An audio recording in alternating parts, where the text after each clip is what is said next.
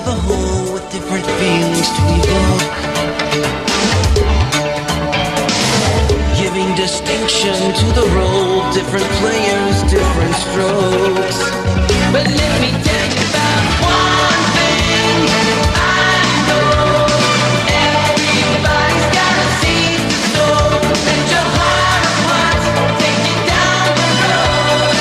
Everybody's got a seed to sow. Now the WPTF Weekend Gardener with Mike, Ann, and Rufus. Well, good morning, everybody. Welcome to the WPTF Weekend Gardener. Mike Rayleigh here, and Rufus Edmonston, the former Attorney General and Secretary of State, is with us.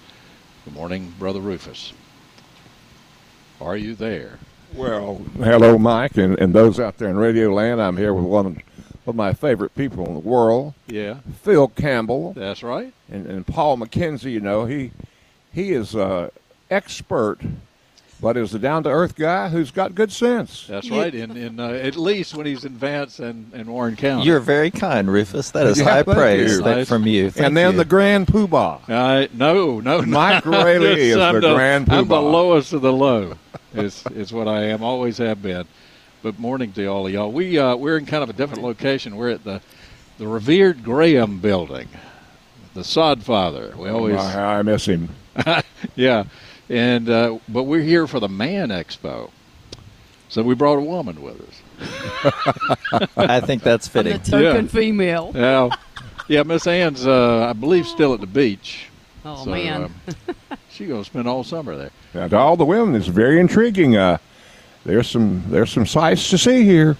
You've already perused. the Phil and I have perused. the perimeter. Yes. We've gone about as far as we want to go. And you ain't seen nothing yet, so Probably not. we got to go into the bowels of this place to really see everything that's going on. Well, we're definitely going to get people to come out. Country Squire down there. Now there's a restaurant somewhere down east. called the Close to Country- Kenansville. Yeah, One of the greatest things in the world, and I fancy remember. restaurant sitting out Yeah. in that Well, relatively rural area. it used to be, I remember years ago when you'd go there, they had this huge, it was something like a 28-ounce steak, and if you could eat it, you could have it. Yeah. And so I That's, saw a big fat one there one night, and he'd been sitting there 2 hours, and he got it down. Is he still with us? I don't know whether Gus Kahulis is with us or not. Well, that's down in Charlie Albertson country. Right close. Yeah. I've eaten a meal there with Charlie. I bet so. Okay, so Country Squire, great place. 919-860-9783, 919-860-WPTF. Talk a little gardening this morning with you and whatnot. Whatnot always comes up on this show, no matter what. So we're in a good place for that this morning at the Graham Building and the Man Expo. Come on out today. And a lot of your favorite radio stations from Curtis Media are here. We're not too far from the entrance that faces kind of northwest, I suppose, where you can the old Red Cross building side is where we are. That's the main entrance of the building. So we're not too far from there. If you go in and kind of move to your left, you'll start seeing our tent area. 919-860-9783. Gosh, there's so much blooming there. The Canada lilies are starting to bloom. I usually think of them as blooming later in the summer. Yeah. Am I wrong? Yeah, you think of them actually coming along when it's very hot, maybe 1st of July or something like that. But and it does take the bulbs a while to sprout up. And the ground has to get warm, but I think the ground's definitely gotten warm now. But yeah. you know, there's the canna lilies, and then there's the canna lilies. The Calla and the Canna. Well, and both are blooming now, at least in my neighborhood. Right. But then there's the canna lilies that they've come out with in the last few years that are actually seed grown. Are they the ones that are blooming now, probably? Well, you're probably seeing more of those. Okay. So if you wanted to see one, they came and got some plants from the nursery to put around the pond back here in the building, and I just noticed that they picked a canna lily. So yeah, there's some really nice ones, and they start blooming very early. I did not realize that. So Yeah. I learn something every time I'm on the show. Do you have I any of did those too. early blooming canna lilies? Oh, absolutely. It's the old-fashioned kind, and I have one that's striped. Right. It's variegated with a big yellow bloom on it, and it's much shorter than the tall ones, but I think they're just a great. Much shorter than the tall ones. Yeah. That's Is there some kind of a real quandary. a quandary in that? And one of the pests to watch out for on the canna is the canna leaf roller, Right. which is a little And that's caterpillar. That's it's a a common. leaf you could roll up in. It's a common. It's a little caterpillar. Well, there's a greater canna leaf roller and a lesser canna leaf roller, but they kind of do the same thing. So if you kind of notice the leaves getting chewed on and the leaves like not unfolding, that may indicate that you have that. And a good strategy to manage that, if memory serves, is just to do a really good job of cleaning up that dead foliage at the end of the season and getting it out of the garden. But I believe you can treat it if you see it this season with just about anything that's going to get a caterpillar. But you probably need to spray it from above, going down into where the leaf is unrolling to try to get it. It's get the that neatest controlled. thing. Yeah, they make their little holes in a straight line. Have you noticed that? I haven't. On the Yeah. ones at the nursery, it's not all of them, but you can see them. They line their holes up. So apparently, when it's rolled, they get in there and chew, and they're just like somebody took a hole puncher Mhm. and punched holes in the Oh, leaves. yeah. Wow. So it's so. I mean, it's really neat. But if they're kind of slow to bloom or not blooming Yep. very well, and the foliage looks kind of unthrifty, that's probably what you're seeing. And what do we spray them with if we want to spray? I think you could probably just use Dipel, one of the BTs, which so is that's the safe.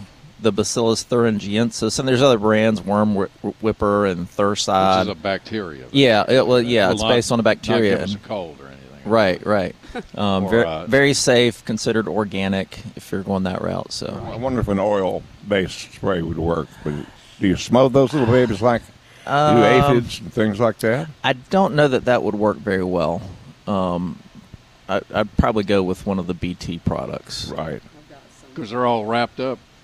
The oil wouldn't get to them. Right. Well, and you do have to get that spray down where they are too. So once they're wrapped up in there pretty good, it's hard to get to them. All right. Very good. Okay. Well, I was interested in that.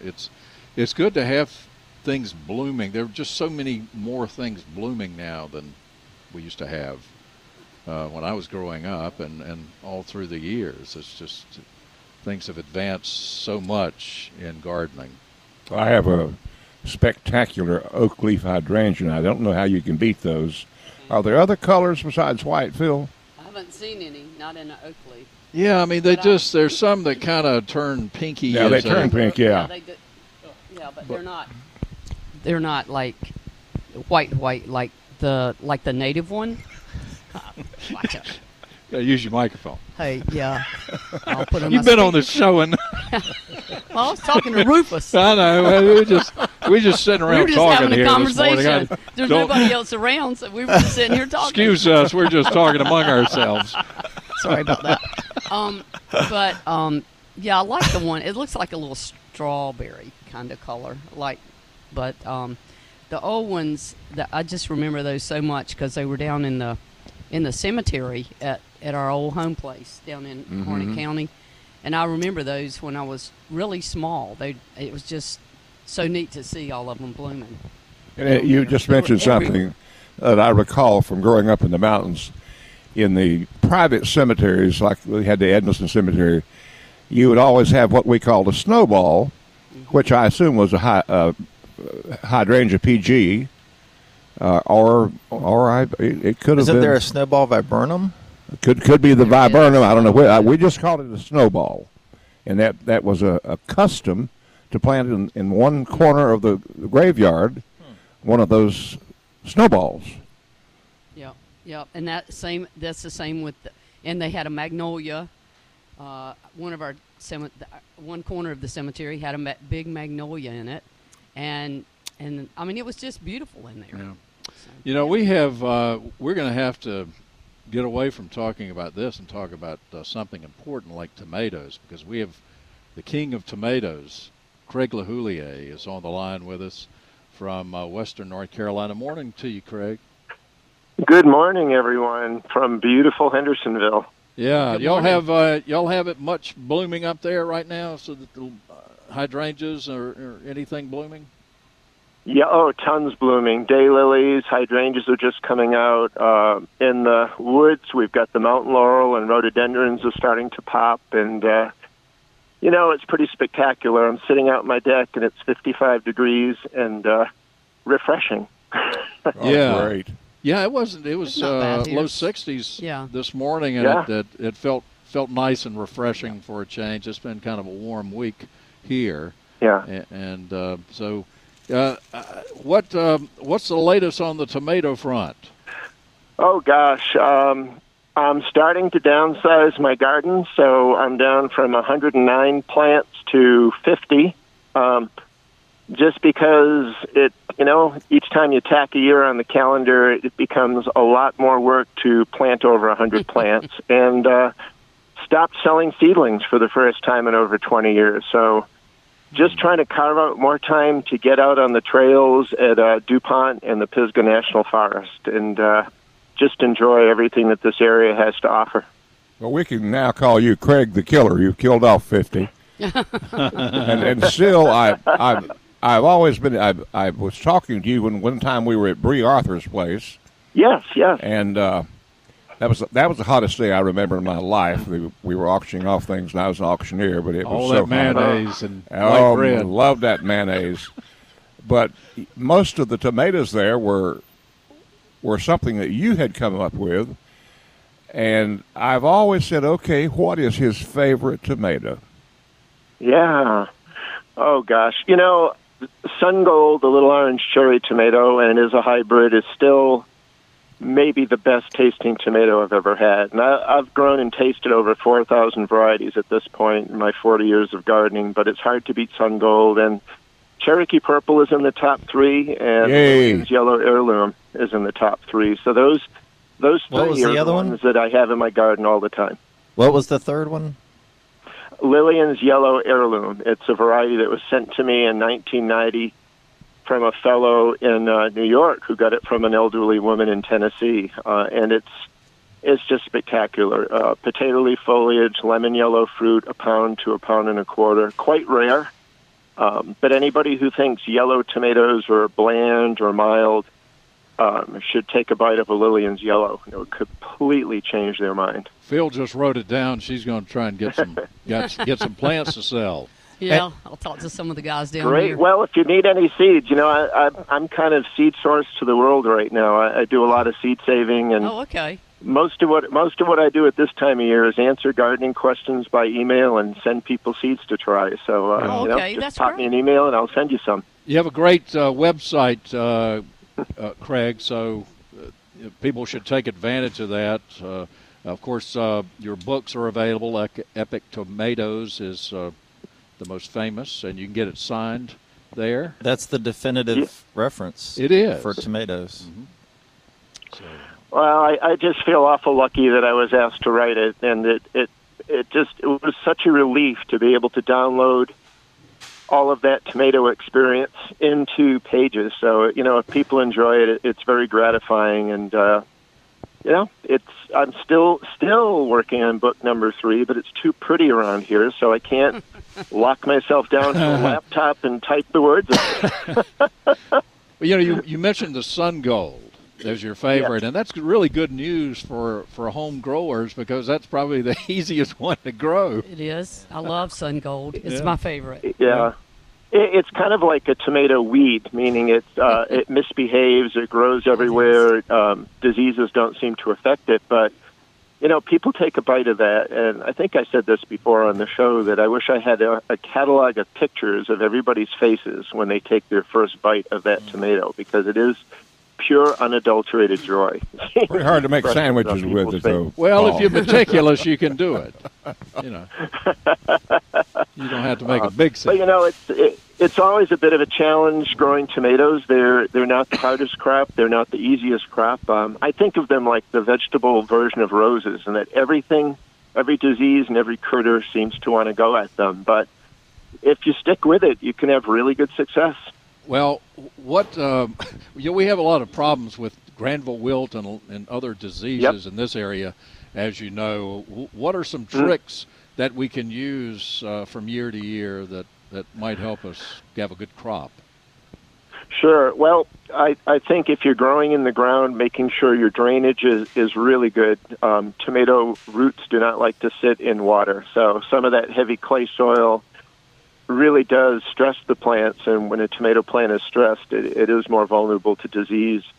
Mulching around the base with grass clippings or shredded leaves just to keep that dirt from splashing on the foliage, giving it good spacing, regular water feeding. And if you have problems with wilt in the ground, consider straw bale gardening, consider container gardening, build a raised bed where you're putting fresh planting medium in, because when you get something like a bacterial wilt, Granville wilt, verticillium, or fusarium, that means that area of the garden is not going to grow tomatoes well for at least 3 to 5 years. You have to rotate away from that. So thank goodness that tomatoes take so well to alternate forms of growing, and that often is the solution for people. We tend to overwater everything. What about watering tomatoes? Sure. How often? Well, if you're in the ground, you don't need to water as often, and frequently the big gully buster thunderstorms that roll through are enough to keep them watered pretty much until you hit those spells where it just doesn't seem to want to rain, and then you want to water. With straw bales and containers, where you're above the ground and you've got excellent drainage, you've got the opposite issue where you literally can't overwater them, because anything the plant doesn't need will just wash out the bottom. But you can underwater them, and so that's the invitation to many tomato growers' bane, blossom end rot. When it looks like a tomato's ripening up and you get the knife ready to cut it and you turn it over and there's that big brown blotch on the bottom. That really is from stress from when the plants wilt, when you've got little green fruit on it, where the roots can't take up the calcium needed to create healthy fruit. So don't worry about overwatering if you're in containers and straw bales, and do watch overwatering if you're in the ground or a raised bed. It really depends on what's under, what you can't see, and how well it drains under there. But don't. Greg, I've had to go totally container because I have a small space that I've used, been there 40 years, and so all container, and I try to water a little bit every other day, especially with this hot weather. How often would you do a little fertilizer? So what I do with containers, actually, and here in Hendersonville, in Raleigh, of course, the year I moved out, we had 70 days over 90 degrees, and last year we had one day at 90 degrees, and everything else was in the 80s.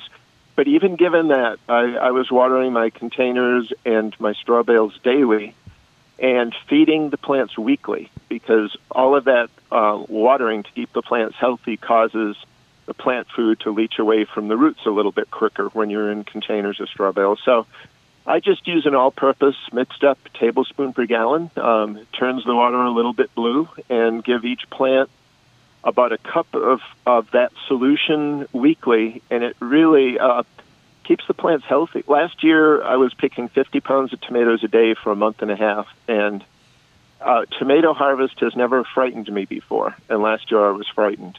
But they seemed, when you've got all these things sitting on your tables and the fruit flies are starting to visit.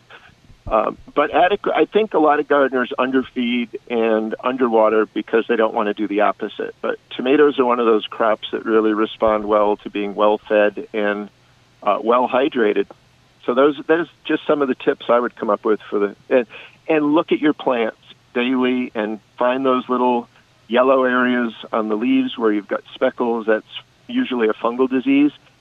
And look for the chewing insects, the worms and the stink bugs, and just get those off the plant. So, live with your plants. Understand what they look like when they're happy. Understand what they look like when they're starting to be unhappy, and just act on that, and you should have a pretty good crop. All right. Craig LaHoulier is with us on the WPTF Weekend Gardener just until 9 o'clock.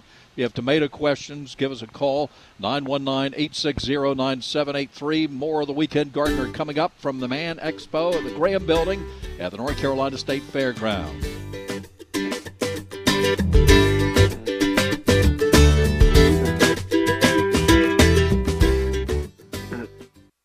Let's get back to the WPTF Weekend Gardener with Mike, Ann, and Rufus.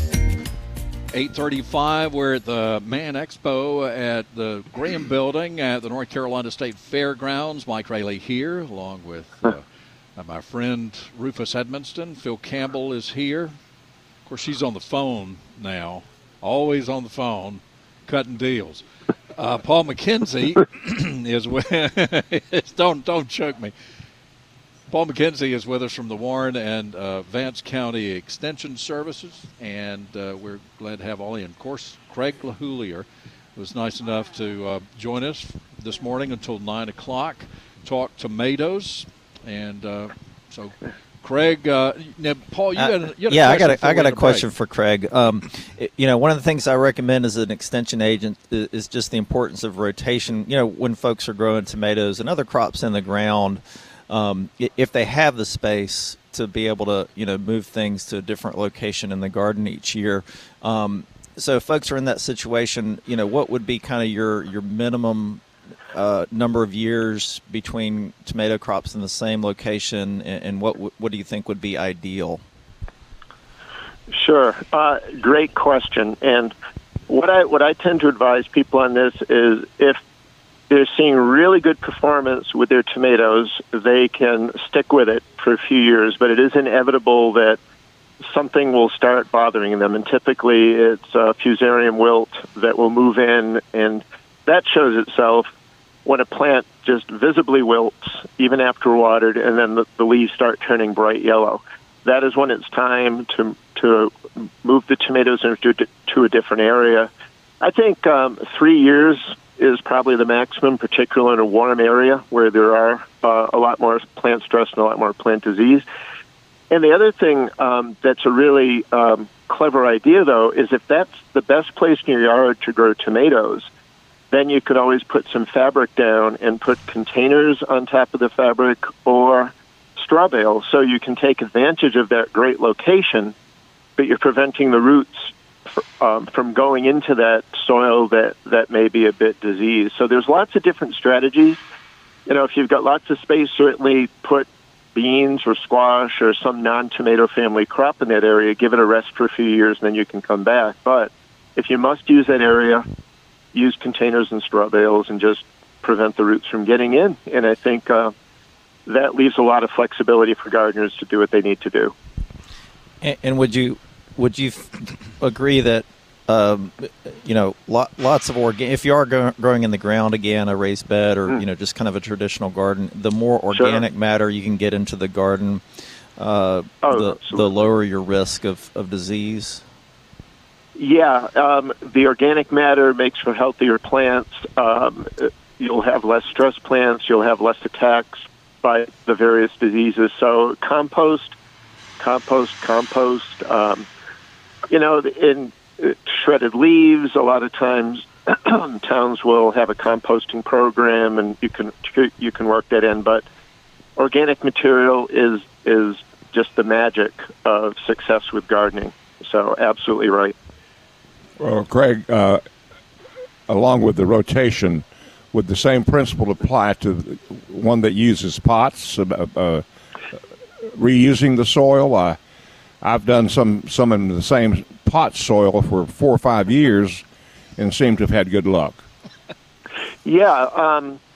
So what I learned from doing a lot of container gardening is that becomes the most expensive part of your garden. If you're buying high-quality soilless mix and composted cow manure and things like that.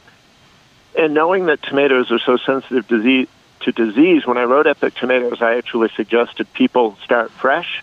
But then I started watching the behavior of my plants. And if they're doing well in that mix, I'm actually just leaving them outside, letting them go through the elements. Usually, if you have a 5 or 10 gallon container that's almost full at the beginning of the year, after all that watering, it will compress down to about half anyway. And if the plants did well in it, my advice is to top that up with fresh planting mix. Put your plant in, start feeding, because all of the nutrients will have leached out over the winter. And don't toss the material in your containers unless you have a plant growing that has a real serious problem, in which case you would not want to use that soil on any tomato family crops. But you certainly could spread it around a flower bed or an herb bed or things like that. So, I'm cognizant of how expensive materials are to garden, and I have this thought that gardening should not be something that costs us a fortune. So I'm always thinking of ways to be more efficient with how we garden and use our materials. And that's actually, we had Gerald Adams come and speak to our Master Gardener Volunteer program one time, and he made the same recommendation, was that you could actually use the same container mix for I don't know, I don't remember what the exact number was, but 2 or 3 seasons at least. And that surprised me, but I'm sure not going to argue with either you or Gerald Adams on that recommendation. So that's terrific. Yeah, well, I was thinking over the break of one more really critical tip for people wanting to grow the real big tomatoes, the Mortgage Lifters and the German Johnsons. Heat is their enemy for fruit setting. So once you get over 90 degrees for extended periods, especially when the humidity is high, you see those plants flower, and then the flowers shrivel up and drop off. And that is just a characteristic of large fruited varieties in hot climates. So my suggestion is to go out in the morning, and when you see those flowers open, just gently flick them with your finger. If you've got an electric toothbrush, just touch it to the stem that attaches that blossom cluster. That helps the pollen to move from the anthers to the pistil and will help pollination and prevent some of that blossom drop. So I know that when I was gardening in Raleigh those 28 years, I was often frustrated on the effect of really hot temperatures on my yields, and just that daily or twice daily flicking, and be gentle. You don't want to flick the flowers right off the plant. You just want to vibrate them to the point where the pollen moves a little bit under those hot days. Or Rufus, you could do a symbolic dance around the pots. That would vibrate to some maybe extent. A beach music shag. maybe that would we vibrate. could get Big John to come do the DJ. Would that work, Craig? Dance around the pots? Very high bass music with that woofer. Like sometimes those cars pull up next to you and shake your whole car. Okay. Get that out there. That will vibrate those. There you go, Rufus. Something else for your neighbors to talk about. I can just imagine somebody seeing me out there with an electric toothbrush and said, "Well, that's the last straw for Edmonton. It really hit him out there trying to brush the teeth of a tomato plant." Well, let me just say that when I was out there collecting pollen to do some of the hybridizations with something that was going zzz in the morning, my neighbors would wonder for my mental health, I think. So I get to see all kinds of crazy things out there in the garden, and they're probably relieved I moved away. Yeah. Can you talk a little bit about the grafted tomatoes, Craig, and like how widely available are those in the trade, and when would they be a good recommendation for folks? I don't know if I've ever heard of that before. Yeah, we've grown. Wow. How about that? So grafting tomatoes is about maybe 15 or 20 years, and it is becoming more widely grown. I think it hasn't exploded in popularity because of the additional cost, and there's also a specificity and a level of knowledge needed. So the principle of it is there are certain tomato rootstocks that resist specific diseases. For example, you have a rootstock that is very resistant to fusarium, et cetera, et cetera. And so you take the heirloom, such as a Cherokee Purple or a German Johnson or a variety that may be a little more disease susceptible, you grow the rootstock and then cut it off, and then you graft the heirloom top onto that rootstock, just the same as when you're doing roses and apple trees. And that's the plant you sow. So the extra cost is because of the labor involved in doing the graft. The key is you need to know what disease is bothering you in your soil and getting a rootstock that will protect against that disease. And the other key is then if you plant that plant too low and the top starts rooting, then the rootstock will make no difference at all because the disease will just come in through the roots in the top part. So just like with shrubs and flowers, you need to plant it so the union is above the soil and that top never gets to touch the soil and start rooting itself. Doing that, you can have some really good success. And from the literature I've read, it's people not being as knowledgeable about what their diseases are, so they're picking the wrong rootstock to protect, or they're planting them too deep and not getting the benefit of the rootstock. So I think it's well worth a check. But I think it really is then a trip to the Extension Service to have your soil analyzed for the specific disease or diseases that are affecting your plants, and then finding a graft with a rootstock that will actually work. But amazing idea. I think potentially very effective, and I think it's all being worked out to see how much it will catch on through the gardening community. Yeah, I'm glad you mentioned that. Tapping into your extension office for the disease diagnosis, and especially for folks that have a problematic bed or problematic garden area, bringing us a plant sample during the growing season. We can send that to our plant pathologist and entomologist at NC State and figure out exactly what's going on.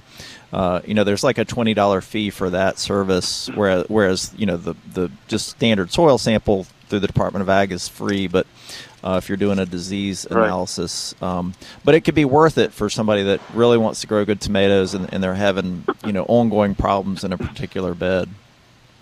Yeah, I mean, tomato diseases, there are multiple viral, bacterial, and fungal diseases, and you toss nematodes into the mix. And one of the hardest things to do is to have somebody email you a picture and say, here's a leaf of my plant, what's wrong with it? Because some of these diseases mimic each other. Septoria versus early blight. Sometimes they look similar, sometimes different. Sometimes bacterial canker can look just like early blight. So you're absolutely right. There is nothing like getting an expert's analysis of exactly what's going on with your plant that will help you be a better gardener, because then you'll know, do I need to change my varieties? Do I need to change my location? So thanks for bringing that up. Again, thanks both ways, I guess, that your extension agent is your friend. Knowledge is your friend when you're gardening, for sure. All right, we're at the Man Expo at the Graham Building at the North Carolina State Fairgrounds. More coming up. Craig will be with us only until 9. It's amazing the amount of wildlife we have here in the Triangle area, and the damage they can do is equally amazing. That's why so many folks in our area depend on I Must Garden repellents to control animal damage. If you have deer or rabbits eating your plants, squirrels digging in your flower pots, moles and voles tunneling through your lawn, I Must Garden has a solution for you. I Must Garden will protect your beautiful garden with natural repellents that are pleasantly scented, effective, and long-lasting. Every I Must Garden repellent has been individually formulated to provide safe and effective protection. I Must Garden blends natural ingredients with botanical oils to give you the most effective repellents on the market that are easy to use and don't have to be reapplied after every rain. The repellents are available in a variety of sizes, from ready-to-use spray bottles, cost-saving concentrates, and easy-to-use shaker jars. It's no wonder I Must Garden has become the favorite repellent for so many gardeners. You'll find I Must Garden repellents at your locally owned independent garden center and hardware stores, such as the Durham Garden Center and the Garden Hut in Fuquay-Varina, of course, at Campbell Road Nursery. And while you're shopping, be sure to check out the other I Must Garden repellents for snakes, dogs, cats, mosquitoes, and more. Start protecting your garden today, and the repellent made right here in the Triangle will do it. I Must Garden. For tips and more on getting rid of pests in your garden, visit imustgarden.com. More of the Weekend Gardener coming up. It's 8:49.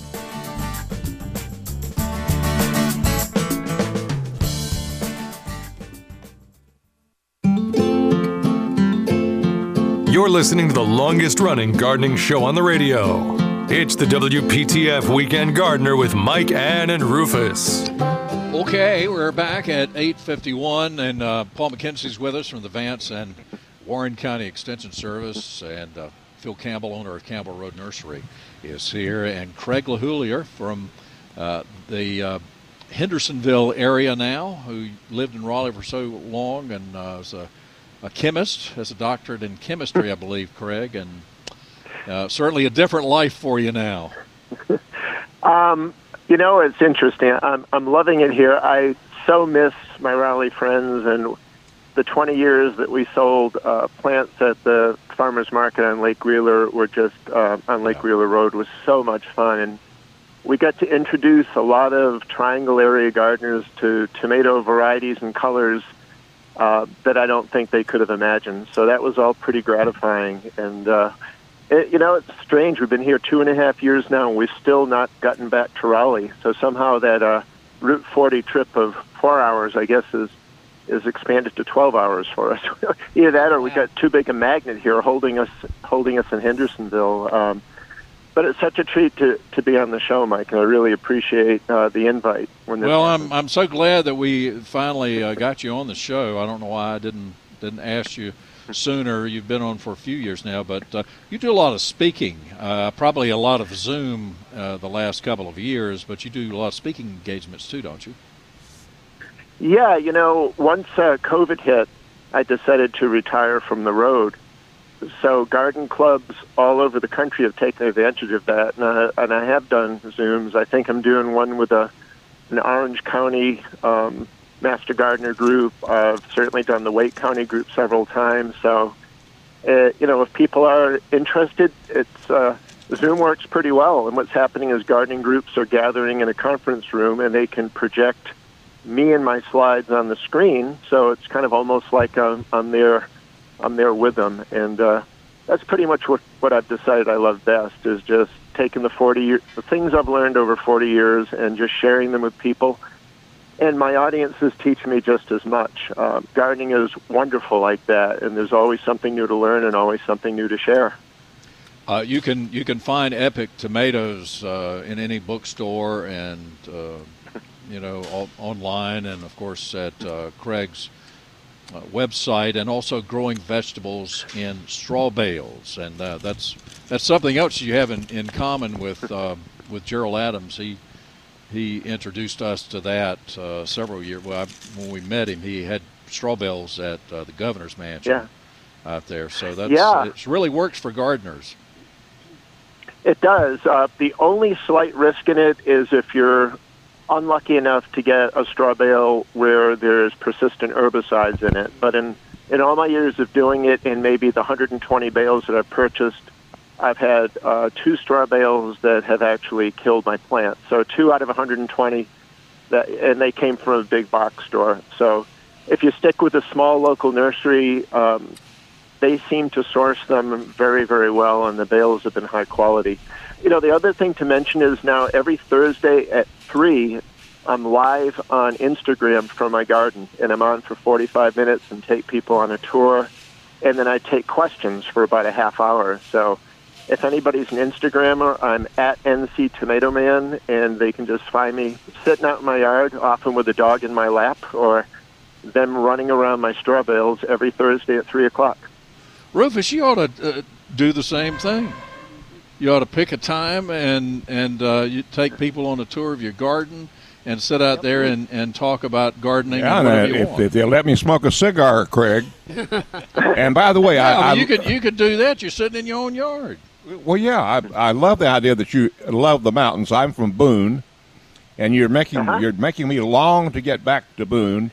And right now they would just be planting their tomatoes in Boone. Isn't that about what you're doing there now? My daughter actually is now in Boone, and they absolutely love it there. So I direct seeded beans, squash, and cucumbers into my straw bales on April 15th. and the tomatoes went into the straw bales on May 1st. So I've got 4-foot-tall plants covered with blossoms, and just looking at the first few tomatoes that are set in the plant. So we were lucky. We didn't have any surprise late hard frost come in, and I rolled the dice and gambled and won, and I was able to get my things out a little bit earlier. You sure did. Phil and I have a very strong feeling. Don't plant tomatoes until after, until about the 1st of June. Well, yeah, between the 1st of May and the 1st of June, somewhere in there where it's convenient. We planted ours this year. They look a lot better. We planted ours probably around the first week in May or the second week in May. And the tomatoes are looking better this year than they have in the past. So I'm hopeful.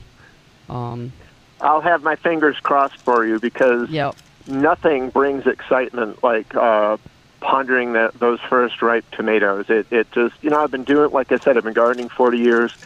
The excitement of anticipating those first tomatoes has not changed a bit in those entire 40 years of my gardening. Right. I think that's the way it is with gardening anyway, whether it's flowers blooming or vegetables coming on the plants. It's great. Paul, first thing I do in the morning is walk around the yard and just look at what's blooming, what's budding. It's absolutely thrilling. Paul? Absolutely. Yeah, I was just going to say, I love for folks when they're looking for gardening answers online to add NCSU to the end of their search term, so they get to the extension resource. But your website, Craig, is excellent. So I really have to strongly recommend. You've got some great videos and articles on your website all about tomatoes, and you are absolutely the tomato guru. So definitely encourage folks to. I'm just a lucky guy. Well, one thing if people have noticed since the beginning of the year, I used to do a tomato newsletter with Carolyn Mail back in the day in the early 90s, and they were sitting on my computer. I had transcribed them all, and I'm republishing them one article at a time, one per week. So if anyone wants to look back on what the heirloom tomato world was like in 1992 to 1994, I'm about half done. I think I've got one half of all of our issues, and it's going to take me until the end of the year. And then I'm taking people on a tour through my tomato seed collection, starting from the first one I purchased in 1986, why I purchased it, what its history is, how often I've grown it. So I'm finding blogging is a nice relief that helps me to just talk about what I'm doing in the gardening world in between being out in the garden. So, just CraigLahulier.com/blog, and that gets you there. And your talk is at 3 o'clock on Thursdays? Yep, my Instagram Lives are a Thursday at 3, unless I have a conflict, and I would put a notice out on the revised day. And people can look back on the video page on my Instagram and find all of the ones that I've done the last 2 or 3 years. So, I left Facebook, I left Twitter, and I'm just finding Instagram a kinder, gentler, more nice place to be for sharing gardening information. Greg, thank you so much. We'll see if we can get you back this summer.